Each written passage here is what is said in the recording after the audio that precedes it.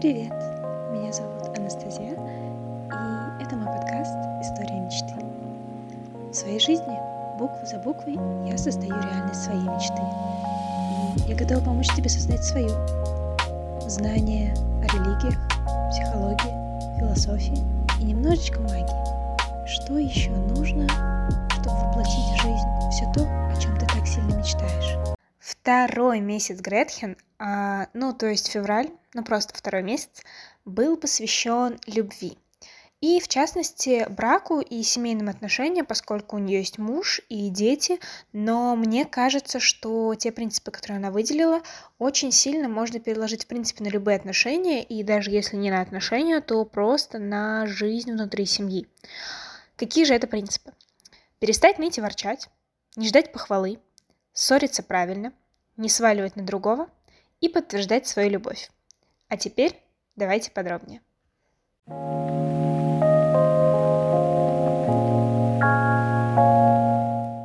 Гретхен говорит о том, что главной фразой, главной мантрой этого месяца стало высказывание «Любовь только одна». И это действительно то напоминание, которое очень часто может возвращать нас в момент, когда мы под сильными эмоциями, когда мы сильно раздражены или расстроены, когда мы ссоримся с кем-то, когда мы очень устали и не можем просто собрать себя, с мыслями, с силами и так далее. Это очень помогает. Любовь только одна. И еще одна. Тяжелым человеком быть легко, легким тяжело. Мне кажется, что эти две фразы, в принципе, очень сильные принципы для всех частей нашей жизни, не только для отношений или брака. Мне кажется, это то, о чем действительно стоит почаще себе напоминать. Любовь только одна. И это всегда твой выбор. Потому что если ты это не выбирал, то зачем тебе это? И да, тяжелым человеком быть легко, а легким тяжело. Но мы здесь для того и есть, чтобы стараться быть теми, кто мы есть. А мы здесь для легкости, как мне кажется. Согласны?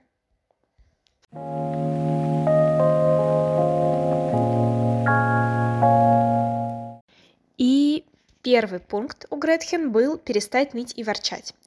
Да, конечно, все мы время от времени склонны к жалобам, к нытью, к ворчанию, к каким-то раздражающим комментариям, потому что все мы устаем, все мы живем свою жизнь так, как мы можем, справляемся с этим так, как мы можем.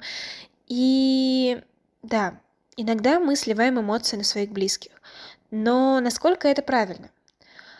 Гретхен говорит о том, что за невыполненные обещания, за то, что нравится и не нравится, за свою жизнь она несет ответственность сама. И как только она вернула себе эту ответственность, хотя на самом деле я бы не сказала, что в этом месяце она вернула ее себе, она начала ее возвращать. И мне кажется, что это не тот процесс, который когда-то придет к какой-то конечной точке. Мне кажется, это то, что происходит постоянно. Постоянно нужно напоминать себе о том, что за свою жизнь, за свои обещания, за то, что мне нравится и не нравится, я несу полную ответственность. Я должна справляться с этим, справляться самостоятельно. И мои близкие не должны быть виновниками этого. Мне кажется, что это действительно очень важно. Я могу сказать, что да, я тоже страдала такой проблемой и очень долгое время на самом деле сливала свои эмоции в отношения. Но в какой-то момент я поняла, что да, действительно, от моего настроения зависит настроение моих близких. И только это осознание помогло мне пересмотреть то, как я вела себя в этих обстоятельствах. Потому что как будто бы моего личного настроения на том этапе моего саморазвития мне было недостаточно, как аргумент для того, чтобы исправиться. Но когда я поняла эту взаимосвязь, то да, это действительно многое изменило. Если от моего настроения зависит не только мое настроение, но и настроение других, то стоит постараться, чтобы оно не влияло негативно. Здесь также хочется сказать, что когда-то давно, еще, наверное, в подростковом возрасте, где-то я услышала или прочитала, я даже не помню. В общем, такую классную идею о том, что когда у тебя болит голова, ты можешь на это пожаловаться, конечно. Можешь пожаловаться своему близкому, мужу, другу, маме, кому угодно. Ну, теперь об этом будут знать 2 человека, и волновать это будет 2 людей. Беспокоиться об этом будут 2 человека. Стало ли у тебя от этого меньше болеть голова? Ну, нет. Но хуже теперь стало 2, а не 1. И это настолько сильно впечаталось в мою жизнь, что я прям несу этот принцип и очень часто напоминаю себе об этом. Если у тебя болит голова, и ты расскажешь об этом, тебе не станет легче. Но кому-то может стать не так легко, как было. И стоит ли оно того? Об этом очень серьезно стоит задумываться.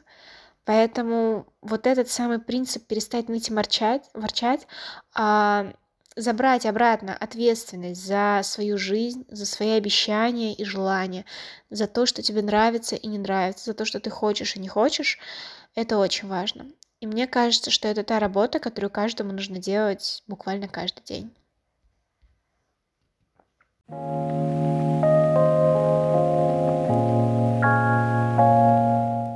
Второй принцип этого месяца — это не ждать похвалы.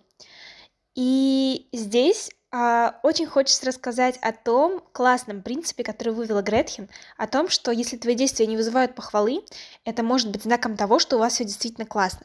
Давайте объясню.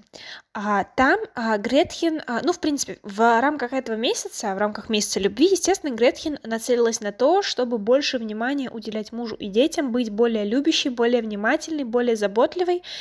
И в какой-то момент она столкнулась с тем, что она поняла, что ей не хватает похвалы от ее мужа за то, что она такая внимательная к нему, что лишний раз там помогла, не знаю, погладила ему вещи, приготовила ему ланчбокс с собой на работу, либо что-то еще. Но в какой-то момент она пришла к выводу, что если он ее за это не благодарит специально, то, возможно, дело в том, что так и было до того, как она начала на этом фокусироваться. А ведь это показатель того, что у них уже все очень классно в отношениях. И это очень необычная и очень интересная точка зрения, что если ты не получаешь похвалы за какие-то свои действия, которые тебе кажутся особенными, это может быть еще потому, что в ваших отношениях это уже нормально. А значит, если ты сейчас считаешь для себя чем-то особенным, но при этом это уже ваша норма, то, какой у вас крутой уровень отношений. Мне кажется, это очень классно. И вторая важная вещь, о которой говорит в рамках этого принципа Гретхен, это о том, что главный стимул должен быть внутренней мотивацией.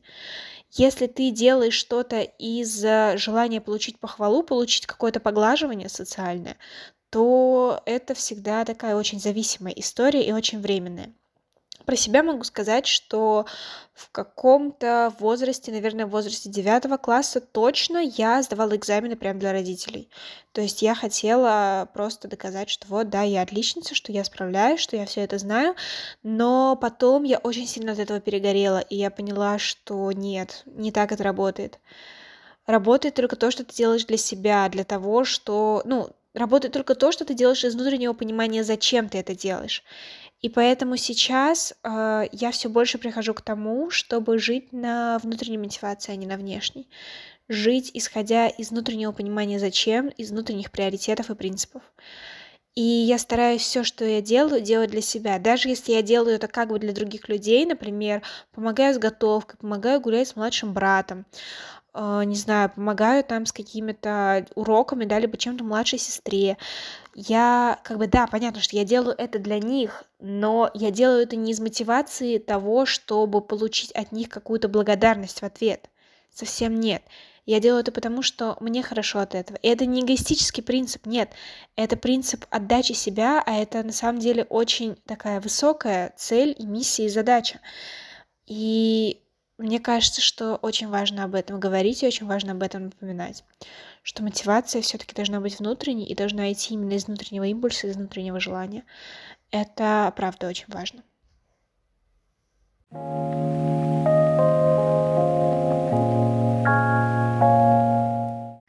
Третий принцип — это ссориться правильно. И здесь Гретхен говорит о том, что очень важно заботиться о том, чтобы позитив перевешивал негатив. Когда-то в каком-то подкасте я услышала, что на одно негативное высказывание, чтобы оно нейтрализовалось, да, то есть нейтрализовалось, не сделало лучше, а именно вернуло все в сбалансированное такое базовое состояние отношений, нужно 5 позитивных высказываний. Вдумайтесь, на одно негативное высказывание 5 позитивных. Это выходит такая очень дорогая плата, правда?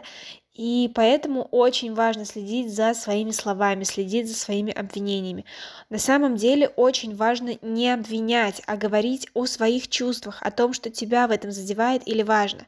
Здесь здесь очень классно работает метод «я» высказывания, да, когда ты говоришь не о том, что твои действия меня бесят, да, либо вот это твое поведение меня раздражает, а нет, я чувствую раздражение, когда ты делаешь что-то и то-то, или я чувствую себя, не знаю, недооцененным, когда ты поступаешь так-то и так-то. Ты начинаешь с «я», а не с «ты». Ты присваиваешь себе свои чувства и указываешь человеку на то, что ты сейчас говоришь не о том, что с ним не так, и не о том, что с тобой не так, потому что со всеми все так, никто не поломан, мир не поломан, мы в порядке, все в порядке. Нет, просто есть какие-то чувства, которые вызваны конкретными действиями. Есть причина и есть следствие. И можно изменить причину и изменится следствие. Обычный, обыкновенный закон кармы. Не очень обычный, конечно, но тем не менее. И об этом очень важно помнить. Очень важно говорить о своих чувствах и о том, как действия влияют на тебя, а не обвинять в том, что эти действия правильные или неправильные. Вообще, мне кажется, что очень важно уходить от оценок, а просто говорить о фактах. Это то, что действительно важно. И это то, над чем я работаю сейчас. Когда я снова срываюсь и обвиняю кого-то, когда я плохо себя чувствую и вот срываюсь, да, на какое-то вот такое вот не я высказывание, а на по типу, что меня бесит вот это в тебе, или, не знаю, я не хочу больше вот этого в тебе. Я, на самом деле, очень долго потом справляюсь со своей внутренней виной, потому что потом, после рефлексирую, я осознаю то, что я снова перевешиваю эту вину и усиливаю вот этот негативный аспект, и я понимаю, что очень сложно потом выровнять эти весы, и очень стараюсь, очень работаю над тем, чтобы в моменте замечать, когда я вместо того, чтобы говорить о своих чувствах, говорю о каких-то оценках и стараюсь их избегать.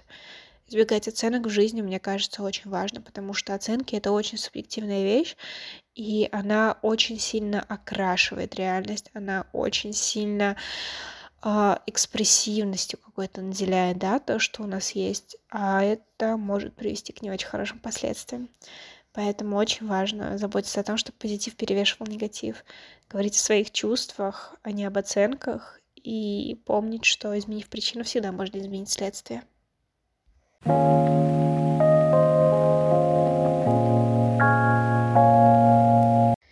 И четвертый принцип — не сваливать на другого. Гретхен говорит о том, что, конечно, у каждого свое понимание одних и тех же вещей. И, в принципе, мы все это на интуитивном уровне так или иначе знаем. Здесь для меня было открытием ее наблюдение о том, что понимание вещей, оно буквально во всем у всех разное, и она говорит о каком-то исследовании, в котором она узнала, что мужчины и женщины по-разному воспринимают контакт и близость. Для женщин близость и контакт — это когда ты с партнером в близости лицом к лицу. Ну, то есть, например, в откровенном диалоге, да, когда вы сидите друг напротив друга за столом и о чем-то разговариваете. А у мужчин близость и контакт воспринимается, когда вы находитесь бок о бок друг с другом. Ну, то есть, когда вы, например, лежите рядом и смотрите фильм. И это просто радикальная идея, которая мне помогла очень много переосмыслить в моих личных отношениях. Потому что для меня, да, действительно важнее разговоры, какие-то вот такие диалоги, может быть, какие-то письменные практики, когда мы сидим друг напротив друга и чем-то вот так, обмениваемся, да, взаимодействуем, смотря друг другу в глаза периодически, что для меня очень важно.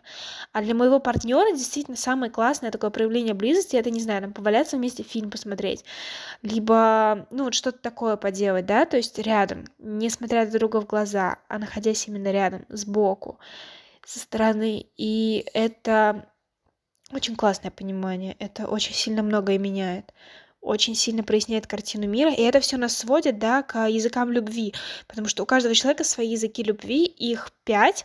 Это физический контакт, это язык подарков, это язык, слов, да, то есть каких-то выражений, признаний. Это сейчас вспомню или не вспомню. В общем, посмотрите, это на самом деле очень классная тема. Точно есть язык физической близости, язык словесной близости, язык подарков и еще 2. Вот сейчас вот не приходит в голову, но тем не менее.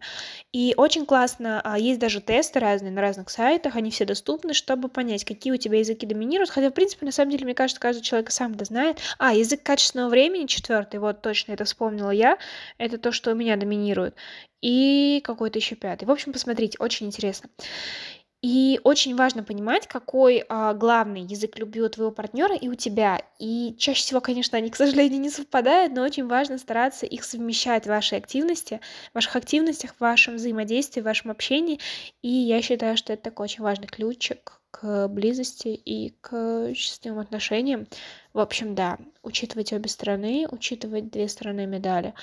Это очень важно.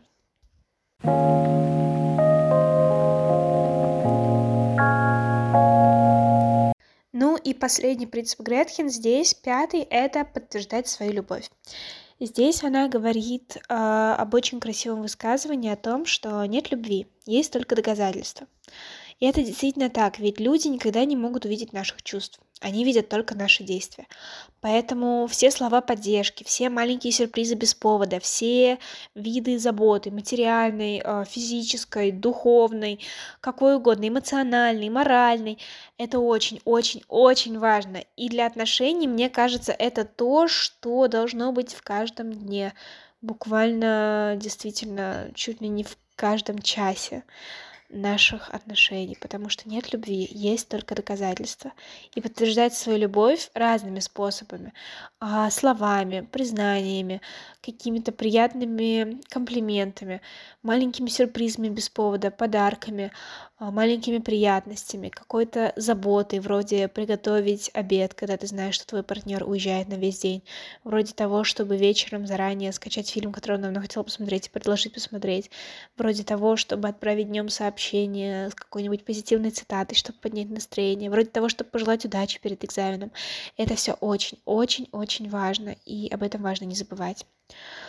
И здесь еще очень классная мысль от Гретхен, что чем живее ты реагируешь на проявление внимания, тем крепче ваша любовь.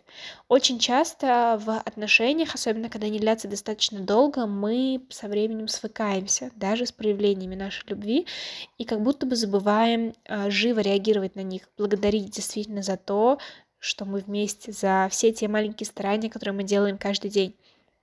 Но это действительно важно. И вот эта живость отклика, эта искренность отклика, это то, что поднимает вот эту инерцию, да, то, что увеличивает чувство любви. И очень важно действительно здесь как раз-таки, наверное, давать выход просто всем проявлениям своего внутреннего ребенка и действительно выплескивать все то, что тебе важно, все то, что живо в тебе, и показывать свою любовь. Здесь, мне кажется, нельзя переборщить. Это то, что очень важно.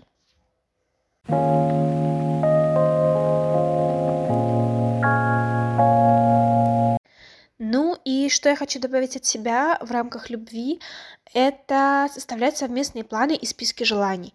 Это то, о чем говорят, в принципе, очень многие психологи, что совместное видение будущего в паре очень сильно скрепляет ваши отношения и очень сильно помогает как будто бы вот действительно нацелить их в будущее. Как будто бы, когда у вас есть вот какой-то такой якорек не только в прошлом, да, в ваших воспоминаниях, но и где-то вот в далеком будущем, какая-то общая картинка, где вы видите вас обоих вместе, это то, что действительно тоже создает эмоциональную близость. Следующий пункт вытекает из предыдущего, из списков желаний. Очень важно исполнять мечты совместные и исполнять мечты друг друга. Здесь я могу сказать о том, что в моих отношениях мы составили действительно такой список 100 желаний, которые мы хотим осуществить вместе. И я очень надеюсь, что мы, правда, будем к ним идти. Несколько пунктов, в принципе, мы уже осуществили, и очень хочется, чтобы как можно больше из них осуществились.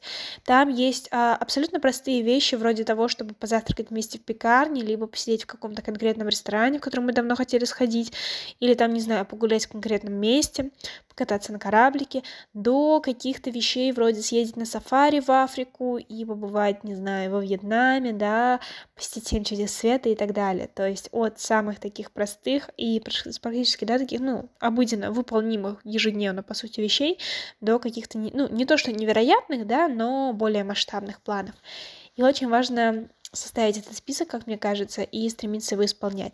Но здесь еще важно сказать о том, что очень важно еще, не то, что прям стремиться, но пробовать исполнять мечты друг друга. Когда-то, год назад мой молодой человек подарил мне на день рождения конную прогулку, зная, как сильно я люблю лошадей и каким сильным было мое желание, да, вот так покататься по лесу на лошадях. И это было очень классно, очень атмосферно, очень романтично. И, в принципе, вот такое вот понимание, да, желаний и каких-то мечт твоего партнера и какие-то шаги, чтобы помочь ему их осуществить, мне кажется, что это очень здорово, очень классно и тоже очень сильно укрепляет ваш контакт. Вот. Ну и 8 пункт по нашему общему списку, да, последний от меня, это пробовать новое вместе. Сходить на гончарный мастер-класс, попробовать новую кухню, сходить в ресторан в темноте, не знаю, прыгнуть с парашютом, все что угодно. Пробовать что-то новое, что необычно для вас обоих, вместе испытывать какие-то новые яркие эмоции. Это очень-очень-очень классно, очень здорово.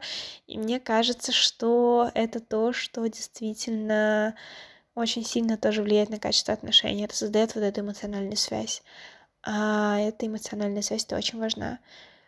Да, и здесь очень хочется подытожить все той же фразой, с которой я начала, что любовь только одна. Это твой выбор, и это выбор, который ты делаешь каждый день.